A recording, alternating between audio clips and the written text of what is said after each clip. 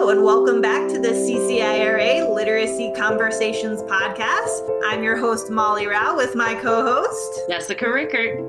Today on the podcast, we have Laura Whale, a literacy specialist whose passions include dyslexia and the science of reading. During our conversation, Laura shared with us a huge list of resources she explored in her journey in becoming a better teacher. As she said many times, when we know better, we do better. Welcome, Laura. We're so excited to have you on our podcast. Could you start by giving us a little background, your educational background? Sure. Thanks. Thank you so much for having me. I started, I can't remember the year, but I started teaching in Montana. That was my first position. And I taught a combination K-1, and I stayed there for about 6 years. And then my fiance got a job in Fort Collins. And so we moved down here.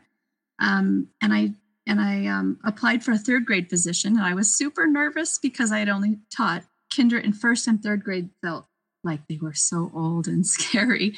And it ended up being my very favorite grade as a classroom teacher. It's just that really wild year between, they still call you mom, but they want to also, they're very independent on everything. And so it's a really magical year. And then I taught third grade for several years in Fort Collins. And then I had an opportunity to take a part-time literacy position. And that, I feel like, is where, I have always been drawn to teaching and always felt really passionate about working with kids. But that first year in my literacy position is when I think the sparks really ignited, which is funny because I feel like that's halfway through my career, right? But as soon as I got into that role and I started really focusing on the process of how kids learn to read, it's like I went from 0 to 100, and it is so my passion is literacy. Instruction and intervention. And so I taught at a great little school here in Fort Collins for several years part-time. And then a full-time position opened up at another school, McGraw Elementary. And this will be my third year, or I don't know if you count COVID as a year. But this position has allowed me to really make a lot of changes in our curriculum and along with the science of reading movement. It's just been an amazing experience so far, and that's where I am right now. That sounds great. And I know along with the science of reading movement, the dyslexia component has come in and has become pretty wide range and pretty important in Colorado. I know there's a lot of focus on that. And you've done a lot of work with the dyslexia simulation. Can you tell us a little more about that? I'd love to. So I appeared at a Fort Collins Reading Council, meeting one day. One of my fellow teachers was the president at the time. And so I went to just check it out and see what it was all about.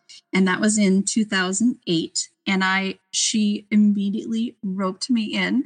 Mary Stewart, thank you.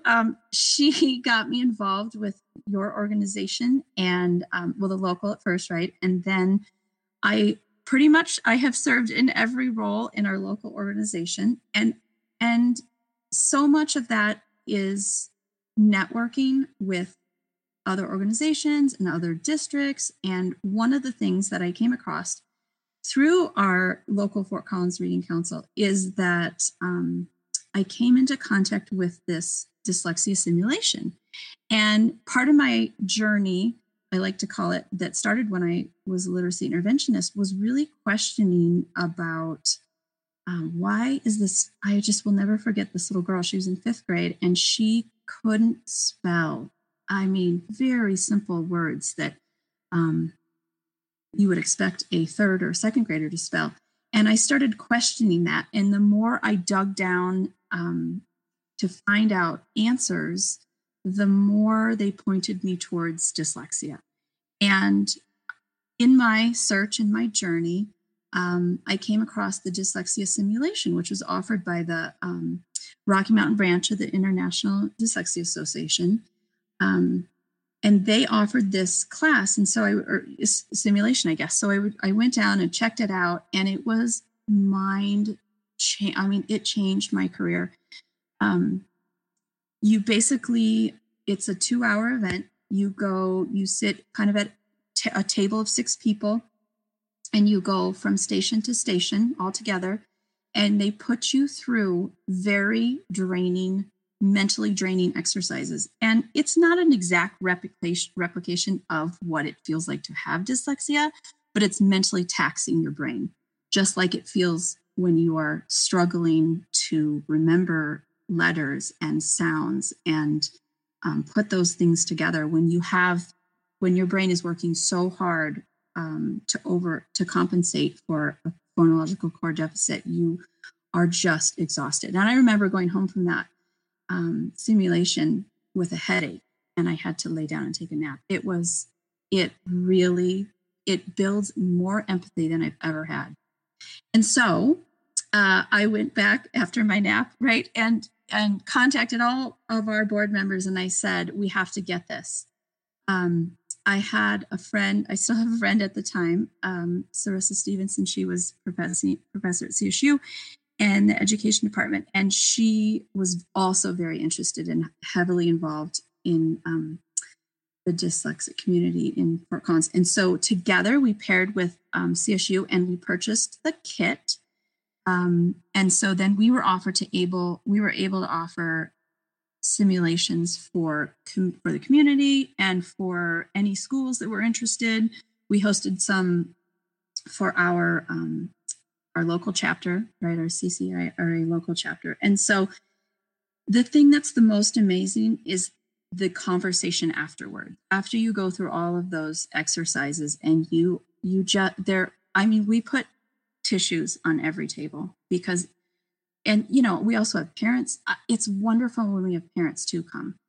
So it's teachers and parents and any community member that's interested. And it, like I said before, the empathy that it builds for you as a teacher is career changing. I mean, you'll never look at your class again the same. Those individual kids, when you feel that struggle, it's powerful. And I can totally relate because I actually went through it. Littleton had it a couple of years ago. And I just remember one exercise. We were taking a test or doing something that we're writing, and I was trying to remember. And then the teacher kept interrupting because that was what they were supposed to do. Like, you're doing a great job, because that's what we think. Like, oh, we should say, you're doing a great job, keep it up. And all I could think about was stop talking. I can't concentrate. And I was like, right. Oh, this is what we do when we're not trying to do anything wrong. We're trying to encourage kids, but it's actually distracting them. So that was like so eye-opening to me with that. I remember one of the biggest impacts in that whole simulation was there's a station where you'll get a book, and the words are actually written in just like these crazy random symbols, like nothing that you or I would recognize, right? And so the instructor for that station says, she points to the first symbol, and she's like, this says ah. Okay, the next one, this is a T, and the next one is, very, very random. And then she says, okay, start reading. And you have to go around robin style, right? And you have to, like, and you're like, wait, what was that symbol? You can't remember what the sound was for that new symbol. And then I remember I was reading a word, and it was a word, apparently, I don't remember this, but the word was apparently on the paragraph before. And I got to the word, of course, I didn't know it. And the instructor was like, you know that word, you just read it. Don't you remember that word? In a very scolding way, like, how dumb of you not to remember that word. And it was like, aha, how many times have I said that to a kid? You just read it. Why don't you remember? Oh my gosh. I've never uttered that since, but it was so powerful because these are the things that I said. I mean, up until that day, I said those things. So it's very moving and powerful experience. So you were both mentioning, some of those little tweaks to practice that happens in terms of what you say to kids or how often you say things to kids. But next steps after, hopefully every teacher gets an opportunity to try that so they can sit in their students' shoes and, have that. I think we know as teachers, emotions are powerful for triggering your memory. So as a teacher, if you experience something and you have the emotions that go with it, that's probably going to be pretty impactful on the way you do things. So once these teachers, once we've made them, have a ton of empathy and feel terrible about all the little things they did that were really annoying and obnoxious. Yeah. What are some of their next steps? Like, where to next, Laura? Oh my gosh. Well, for me, I consider it a journey, an absolute journey. And it's so important to have a growth mindset, because when you hear someone say that and that why don't you remember that? You just read it. You feel terrible, right? And as a teacher, you feel terrible. So with my journey, and I think in many conversations I've had with other teachers, there is a lot of guilt for the way that we have talked to kids before with well-meaning. I mean, none of us would ever say anything hurtful to a child, because that's why we're teachers, right? But I felt so guilty about just not knowing better. And through this, so I really like to consider it a journey. And one of the first things that I heard was the reports by Emily Hanford. I think that they were 2017, 2018. She produced 2 or 3 podcast reports. And one of the things I remember in that was that she talked to a teacher who said just those things. It was like someone said what I needed to hear, but they said it out loud on a national platform. And I needed to hear another teacher say, I felt so bad, but now that I know better, I can do better, right? And that for me set the stage of, all right, I'm not going to dwell in the past and I'm going to move forward. And then I just started digging down all I could find, right? Like all these different avenues. We started doing our local reading, the local chapter in Fort Collins started doing book studies, speech to print book study by Louisa Moats. We did book studies from the David Kilpatrick, which is his book really changed. For me, that was the game changer. It's called Essentials of Assessing, Preventing, and Overcoming Reading Difficulties. So those 2 book studies, the speech to print and that Essentials book, were huge game changers in my journey. Letters training also is letters training, if you haven't had it, is amazing. It basically filled in for me everything that college left out, right? Because when college didn't teach me how to teach reading, I learned to teach from the manual, and which is what a lot of us do. And that's changing now. And that's so powerful that colleges are changing their teacher prep programs. But if you're like me and you're not going to college anymore, right? And I mean, those book studies, and the thing about COVID, right, is there's so many amazing free opportunities now. If you hop on those web pages and just do a simple search, I mean, I'm overwhelmed by book studies now. But Seidenberg has an amazing book called Language at the Speed of Light. Kilpatrick also has a book called Equipped for Reading Success. All of those have been huge influences in my personal journey, and also getting my school where we currently are. And I love that you're talking about Fort Collins Council and the things that it's done for professional development, because that's the main purpose of CCIRA and using those local councils. So you guys took a creative idea with this dyslexia simulation and brought it in, but now doing book studies. And I know that everybody's so busy, but I do think, with book studies, we're talking about councils don't need to go and meet. Right now, you're sitting in your classroom. You could have a bunch of people that take 30 minutes out of their night right before they leave, because I know once you get home, you get busy with kids and family. But to take that book study and just have some collaboration, I think is huge for people to be able to bounce ideas off. So I love that you're bringing in those different things, and that idea of a journey too is very cool. I love that too. And this also reminds me, you talked about when you kind of switched to that literacy interventionist position, you kind of found your spark. And I know for me, I re-find my spark every time I dig into some cool learning as a teacher. That's how I keep up my excitement. It's like, oh, I learned this cool thing I get to go apply, and I'm going to be so much better at my craft, and I'm going to help more kids, and it's amazing.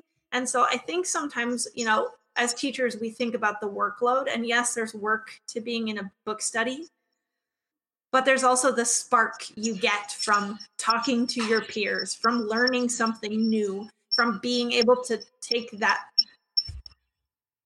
What are you doing, microphone? That's something new to your students. It's exciting to get to go take new, awesome practices and help kids. That's why we're here. And so every time I can do that better, I get excited. So to me, that's a place that I find my spark as well. Definitely. I love the part you said when you do it together. Like that, for me, is so much more motivating and powerful. Like when we take all these, like the Kilpatrick and the Moats and Seidberg, are all these amazing theories, but not, it's a lot of the why, which is so important to have that background knowledge. And then we sit together as teachers and professionals, and we can transfer that to our practice. That is, I get really excited about that collaboration, right? Yeah, that's awesome. And I love seeing the excitement that you have. I know people are listening, so I'm sure they can hear the excitement in your voice too. So with that theme of journey, we are journeying now in Colorado to the science of reading. So can you tell us a little bit about that, and maybe how your school is implementing science of reading, and your thoughts on that? Sure. I'm so excited to talk about my school and their progress, because this is an amazing crew here, and it hasn't been easy. It's a lot of work, but it is so rewarding, and the kids are excited about the new learning, and we have never been so aligned across grade levels. It kind of started a few years ago. We started digging into phonological awareness and just unpacking that and what it means and how we can apply it in our classrooms and in intervention and, across the board. I mean, we were, we had lined the kids up to go to music or to go here, down to intervention or whatever. And we'd be walking through the hallways saying, okay, screaming out in the hallway, what's the first sound in cat? All right, now let's take, what's the last sound? And let's change the t to b. And what do you get? And so we were squeezing it in every way possible, right? And it's so fun because even in the last 3 years, our phonological awareness instruction has really developed, and we go so much deeper now, even in that one category. But so we've kind of been dabbling in pieces and bits, but I think the thing that brought us really together was that we had this most amazing opportunity for our entire staff to take an Orton Gillingham training together. And that provided us with the platform of all starting on the same page. And so we took the scope and sequence of all the phonemes, and we sat together across grade levels, and we mapped it all out. And we decided, who's taking what, up to which phoneme, and then second grade's going to move from here to here. And we did the same thing with red words. And we have a red word routine that everybody's following the same thing, the same routine, and everyone's following the 3-part drill exactly the same. And so we took all those components of that Orton Gillingham training that we had, and we met after the training. I remember we sat in the library pre-COVID, and And we really decided some non-negotiables as a school, like all the way down to, are we going to call this vowel R controlled vowel, the bossy R? Because previous to this, we all had different names for magic E and bossy E and, the bully E, even down to that. So we go with vowel R. That's, by the way, what our school is. It's the important part is that we are all using the same language, and to have that aligned across the grade levels is so impactful for the kids. Especially that need to hear it. The kids that need to hear it 200 times versus 6 times. And I think I'm going to interrupt you real quick because I think that is the biggest issue with schools right now is that language. And I've heard magic E and bossy E and even different pronunciations of R when, kindergarten teaching R. So it was cool that you guys came together as a staff. And so there was staff input. It's not just, here's a program, we're going to do it exactly like this, but it's giving staff buy-in. And then it's, okay, now who's teaching this and who's teaching that? Because in my experience, that is the biggest thing, the scope and sequence is, well, they've had Magic E for 4 years now, but you're calling it different things. So maybe, especially those struggling readers aren't linking, well, she called it Magic E, she called it Bossy E. And so it's different. So I think that's a really cool thing that you guys have done. Yeah. And we have now lived this Orton Gillingham piece for a year with Fidelity. And the year before that, we lived our district adopted curriculum with Fidelity. And so now we're at the point where we can take the pieces that we know are working for our kids and for our staff as a team, as a school, and really draw from those things. And we do it together. We make those decisions together so that, we are all aligned. I'm really excited for next year too, because we can do it without, hopefully, remote, not remote, and then hybrid, and then to be able to have that opportunity. Well, and you're talking about not just blindly following a program, but really learning the program, using the scope and sequence, but now bringing in that collaboration and really looking at kids to see, what do these kids need? So we have this foundation that we're using, but now we're not just on our island thinking, well, I want to teach this because it's cool, but I want to collaborate with my colleague because I'm seeing this kid, and this is what we need to do because this part isn't working. So I love that you guys are bringing in that, collaboration and educator responsibility of actually teaching kids too. We have done so much professional development around evidence-based reading instruction, and kudos to this crew, man. They put up with me and all my crazy videos, and but it's so motivating when you can do it together. And like you said, that background knowledge is huge. So having our district offer letters a few years ago was a big game changer for us. And one of the things that I'm really also very excited about is you guys have heard of the evidence-based reading instruction requirement from CDE. And our district, I think there's 7 options that you can choose from. And our district offered, if you take the modules, the asynchronous modules, that you can also earn some, some lane change renewal credits, which has been really wonderful that they have done that. And so our school decided to do it in 2 cohorts. So one cohort of teachers was ready to go. They were chomping at the bit to, let's dive into this. And then the next cohort was like, give me till the summer. And then I'll, let's get through COVID year first, which is super legit.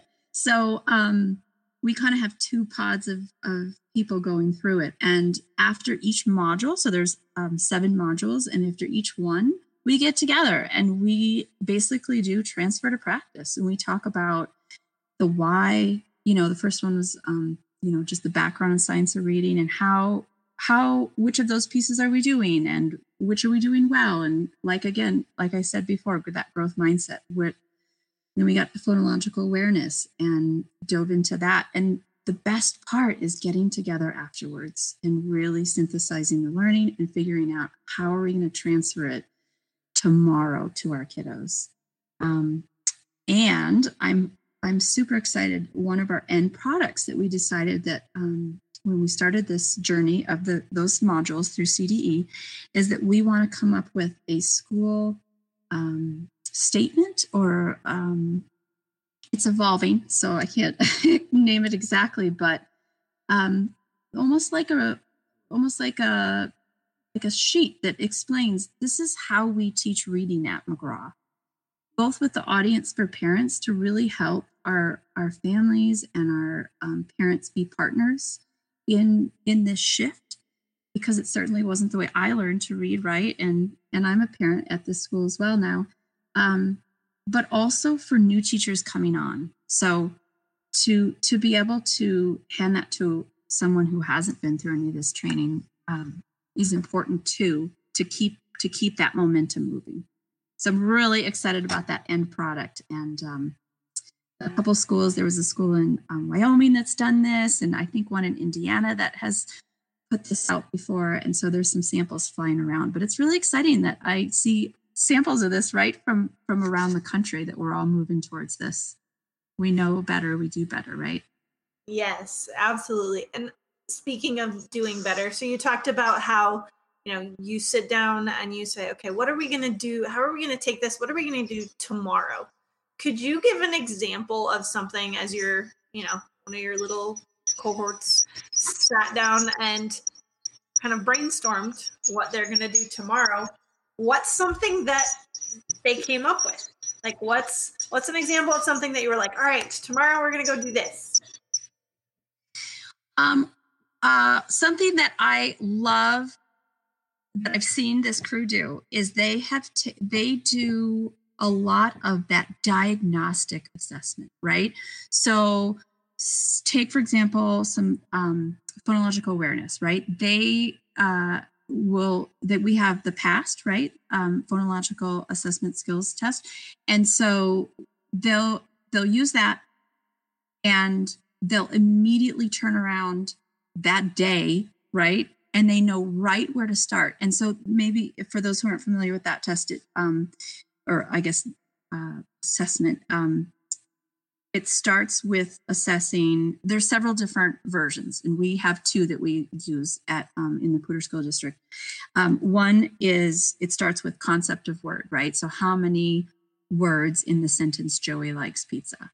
And if the kid says, right, it's Joey likes pizza, right? So then we teach the concept of the word. And then it goes from the largest unit in our language, this is words in a sentence, all the way down right through onset rhyme and syllables, and then down to phoneme level. And so you can pinpoint exactly where your instruction needs to start with that kiddo. So we have talked a ton about that, and I have seen folks do that test, and immediately you can put that into practice right there, right? You can, the next day, we've also adopted the Haggerty curriculum for Tier 1 instruction across K2, and even our preschool just grabbed a hold of that. So we're excited that those kiddos are going to show up in kindergarten with some of those skills. But that is so easy. I mean, I can quickly assess a kiddo in here. You can give them the whole assessment, or you can give them just a quick dipstick, right? And then I immediately know, all right, this kiddo needs some work on phoneme isolation, last sound, right? So then I immediately get out my materials and my scaffolds and my chips and my Alconin boxes, and I know right where to start. So that practice, I think, has been huge. It used to be here that was something that the literacy teacher did, right? And now it is happening in Tier 1, and I'm excited about it. And I just had a conversation with the first grade teacher, and she was excited. She knew right where to start. It's so exciting to see those small things go right into, the very next day.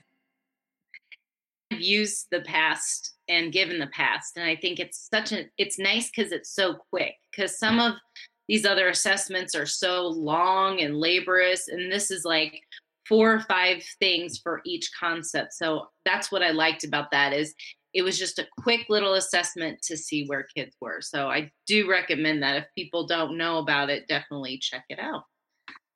So I want to move to, there is controversy around the science of reading, and it almost feels like we're back in the reading wars. And I think I was in first grade in Colorado when the reading wars were happening, and it was whole language versus phonics. And I don't think anybody's advocating for whole language anymore, but I've heard people talk about, well, we're not focusing on comprehension and we're not focusing on getting kids to love reading. So how are you guys addressing, because I'm sure you're not just teaching all phonics K-5. How do you encompass that comprehension and also just the love of reading and developing that with kids?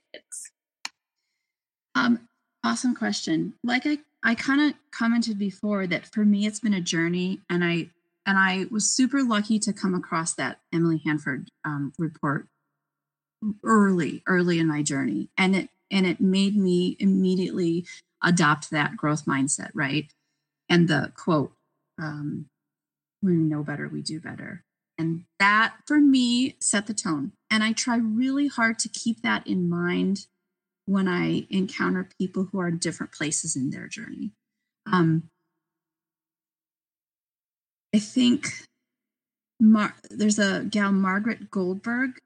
She, I believe, is from California, and I think she has something called Read Matters, but I've heard her speak several times, and she addresses that journey. Kind of the idea of, gosh, we learned to teach from the reading curriculum that we were handed, right? When we walked into the classroom that very first year, that's how I thought I was supposed to teach reading.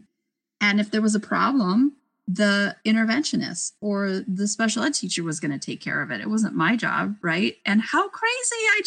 I guess it's fun to think back that I know so much better now. But adopting that growth mindset, I think, is key.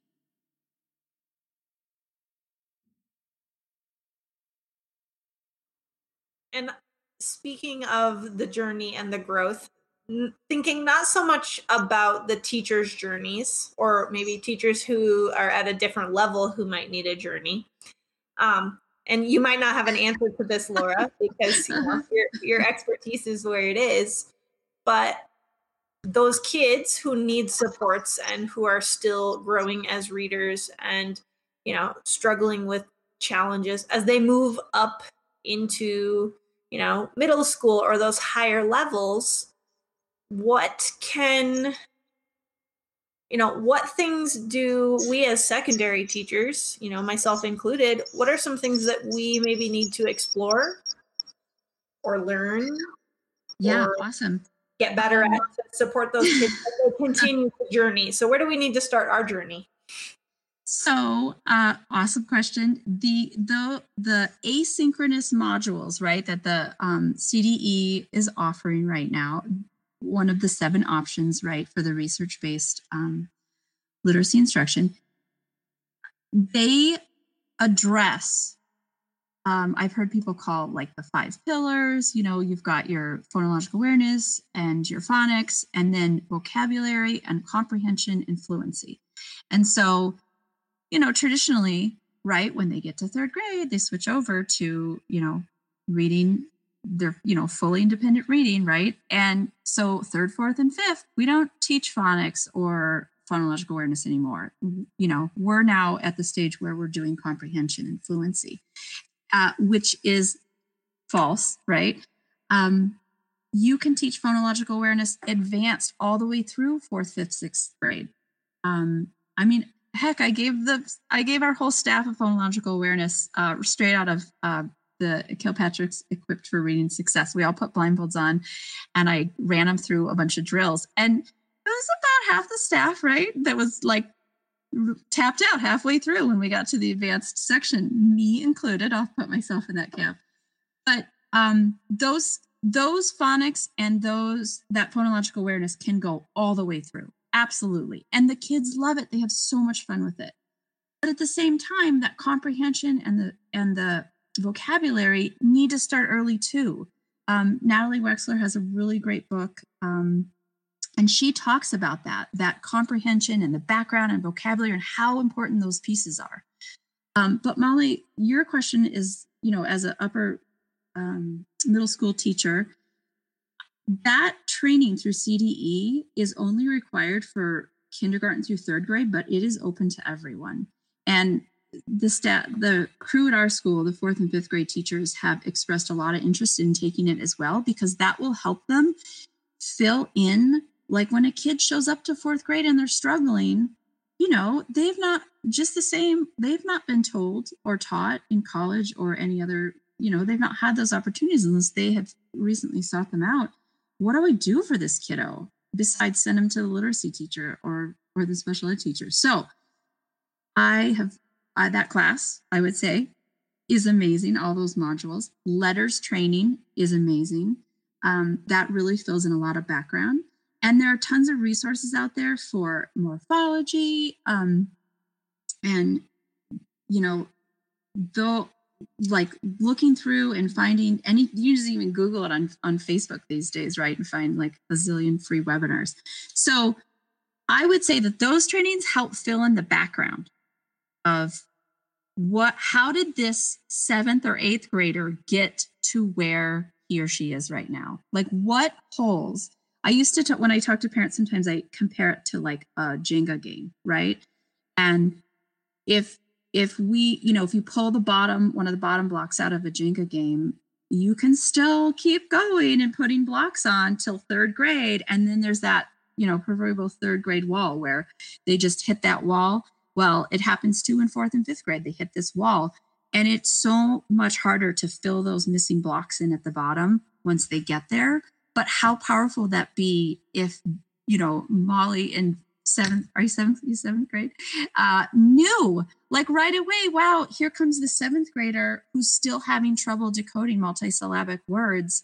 But I know exactly why. It's because there's, this kiddo's having trouble with advanced phonological awareness, or they didn't have enough exposures to, this phonics, or whatever the issue may be when it could have happened in tier 1. So I think that the really important part would be getting that background of why. I'd say that CD class is awesome. And search it up, as my kids say. They always tell me to search it up. So search classes. I think that the misnomer is that middle school and high school teachers, especially if you're an elective, you're not a language arts teacher, we're all reading teachers. So, if you're teaching social studies, what are your kids doing most of the time? Reading social studies. And if they can't read and if they can't access that text, then they're going to miss out on the content too. So I do think that's an important piece, that we do need to continue to teach reading throughout in middle school, high school, and then, help them with college too. Because that's, oh my gosh. Yeah. And that reminds me of audiobooks, right? I would love to know more. I can't imagine that COVID hasn't spurred that for a lot of kids, that they have more access to audio. That's awesome. They're nodding their heads. So I'm assuming, yes, that's really powerful for kiddos who can access it, because that brings in their, grade level vocabulary that they can't access through print. Awesome. Yeah. And I mean, I think you probably know this about me, Laura, and I'm going to tell a little story on here. And I was thinking of this as you were talking about just, gaining that awareness as a secondary teacher of some of those things, so we can recognize, where a kid's struggles are and support some of those holes that might exist in their skills. I got to go to one of Laura's council meetings a few years ago when she had Jan Richardson there. And I learned so much just about some of the early level instruction. And I was like, oh my gosh, every one of my colleagues who's a language arts teacher, because some of my colleagues, we have intervention classes at the middle school level. But my colleagues are not trained as interventionists. They don't have the background knowledge for something like this. So I'm ready to like run to my instructional coach and run to my principal and say, okay, I don't know how you want to like, encourage this, but I think our staff could use some of this background knowledge. I think it would really, support their reading instruction, because I do have one colleague. She originally taught like 1st and 2nd grade, and she's now a 6th grade teacher. Wow. And one of the ladies who got me into CCIRA very early on, thank goodness for her. But she has her master's in reading, and so she's like the only person in our building who understands how this kind of stuff works. And the rest of us have no clue. Like myself, like I have a little background knowledge because I spend all my time dorking around at CCIRA. So I have probably a little more understanding than some, but I could definitely go take those classes and have a better understanding that I can use to support my students. And, I think if I can convince my colleagues that this empowers them to help their students, because I think that's the beauty of it. All this knowledge, you're so excited and you're like sharing 20 books here, Laura. And I'm just thinking, okay, I have a lot of reading to do. It's just stuff that empowers us. And again, for me, that's where I get the spark. I'm empowered to help my kids. That's what I'm here to do. And so, it might not be, oh, gee, I'm not learning exactly what I need to do as a social studies teacher, but I'm going to empower some kids who maybe don't feel empowered right now as learners. And that kind of, that's my bread and butter. Kudos to you for jumping in there, because it's like we were talking about before with that dyslexia simulation. It's that empathy. Like if I can't imagine if you offered that to any teacher at any grade level, like here's an opportunity to sit in your kids' shoes, right? And feel what it feels like to be back in that class and struggling. Even as a middle or high school teacher, I can see that would be really motivating too. Right. So speaking of being empowered, Laura, what's something during your learning as a professional, and I think you've shared a lot of things, or someone maybe at a CCIRA conference who is maybe a hero to you or who has empowered you as an instructor to support your kids? I have a lot. I have about 30 kids I could name right now. Those kids, and you all have them in your class. That one kid who struggles and can't figure out and starts coming up with coping strategies, whether it's behavior or being the class clown or whatever, being shy, sinking in, whatever their strategy is. Those kids are my heroes, man. They really inspire me to try harder, right? And I have to give a shout out to my colleagues right now. They also are here with me. They're in the trenches, in the journey, and we're doing it together. And I feel also a little emotional, but really so thrilled to be working with them. They inspire me to work harder.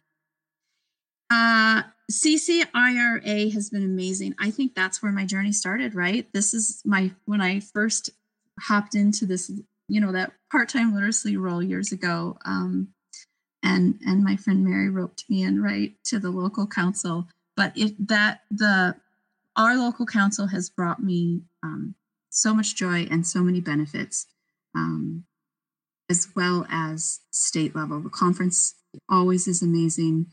And we were just talking before, and I remembered that I did get to meet Tim Rosinski, which was so fun. He did give me a book. It's very exciting. So he's my fluency guy for sure.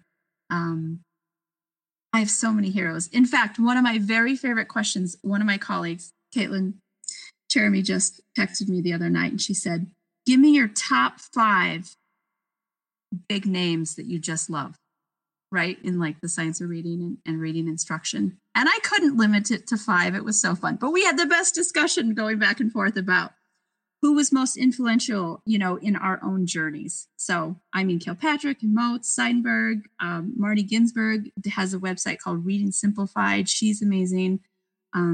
Stanislas, right? Denny, I think is how you pronounce his last name. Linnea Airy. Oh my gosh, so many great names.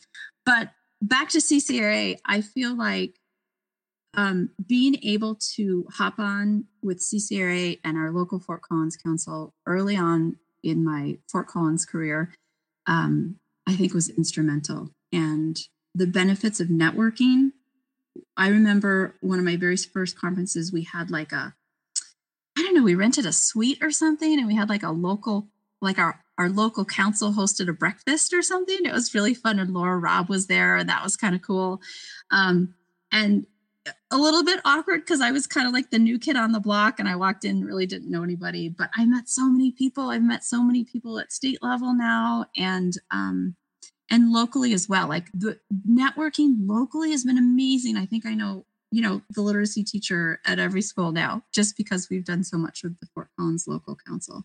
So, and the grants, I have to mention the grants. They have been so awesome.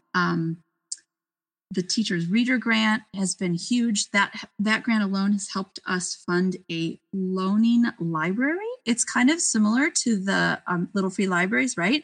But ours is kind of just housed in my classroom, and you just send me a little email. We have a Google form, right, that you fill out if you want any of the titles, and I just zip it over to you in district mail. And so that grant has been funding it's all professional books. And so lots of teachers have been accessing those. But I got the Thelma Pett Award several years ago when I was getting my master's. So that was awesome too. So I owe a great deal of gratitude to state level, right, for all those amazing financial opportunities as well to further my learning and career. Nice. Well, Laura, thank you so much. I have learned a lot, and we have a lot of resources to share with people. And I just love your passion and your enthusiasm and your dedication to continuous professional learning, and also to help CCIRA move along and provide some different professional development for us. So thanks for joining us tonight. Thanks so much. Thanks for listening to CCIRA Literacy Conversations podcast. To find out more about CCIRA, go to ccira.org. On ccira.org, you can join as a member or find great resources like our professional development blog, which posts every Tuesday and has a variety of guest writers on an awesome selection of topics. CCIRA is a professional organization of educators and community members dedicated to the promotion and advancement of literacy. We also have a Twitter account at Colorado Reading. You can find us on Instagram at CCIRA_Colorado Reading. Or you can find us on Facebook, where we also have a members-only group that we're trying to build. And our Facebook account is CCIRA Colorado Reading. We'd love to hear more from you. And again, if you're looking for new content, please send any questions or things you'd be interested in seeing from CCIRA to cciravideo@gmail.com. Thanks for listening, and have a great week.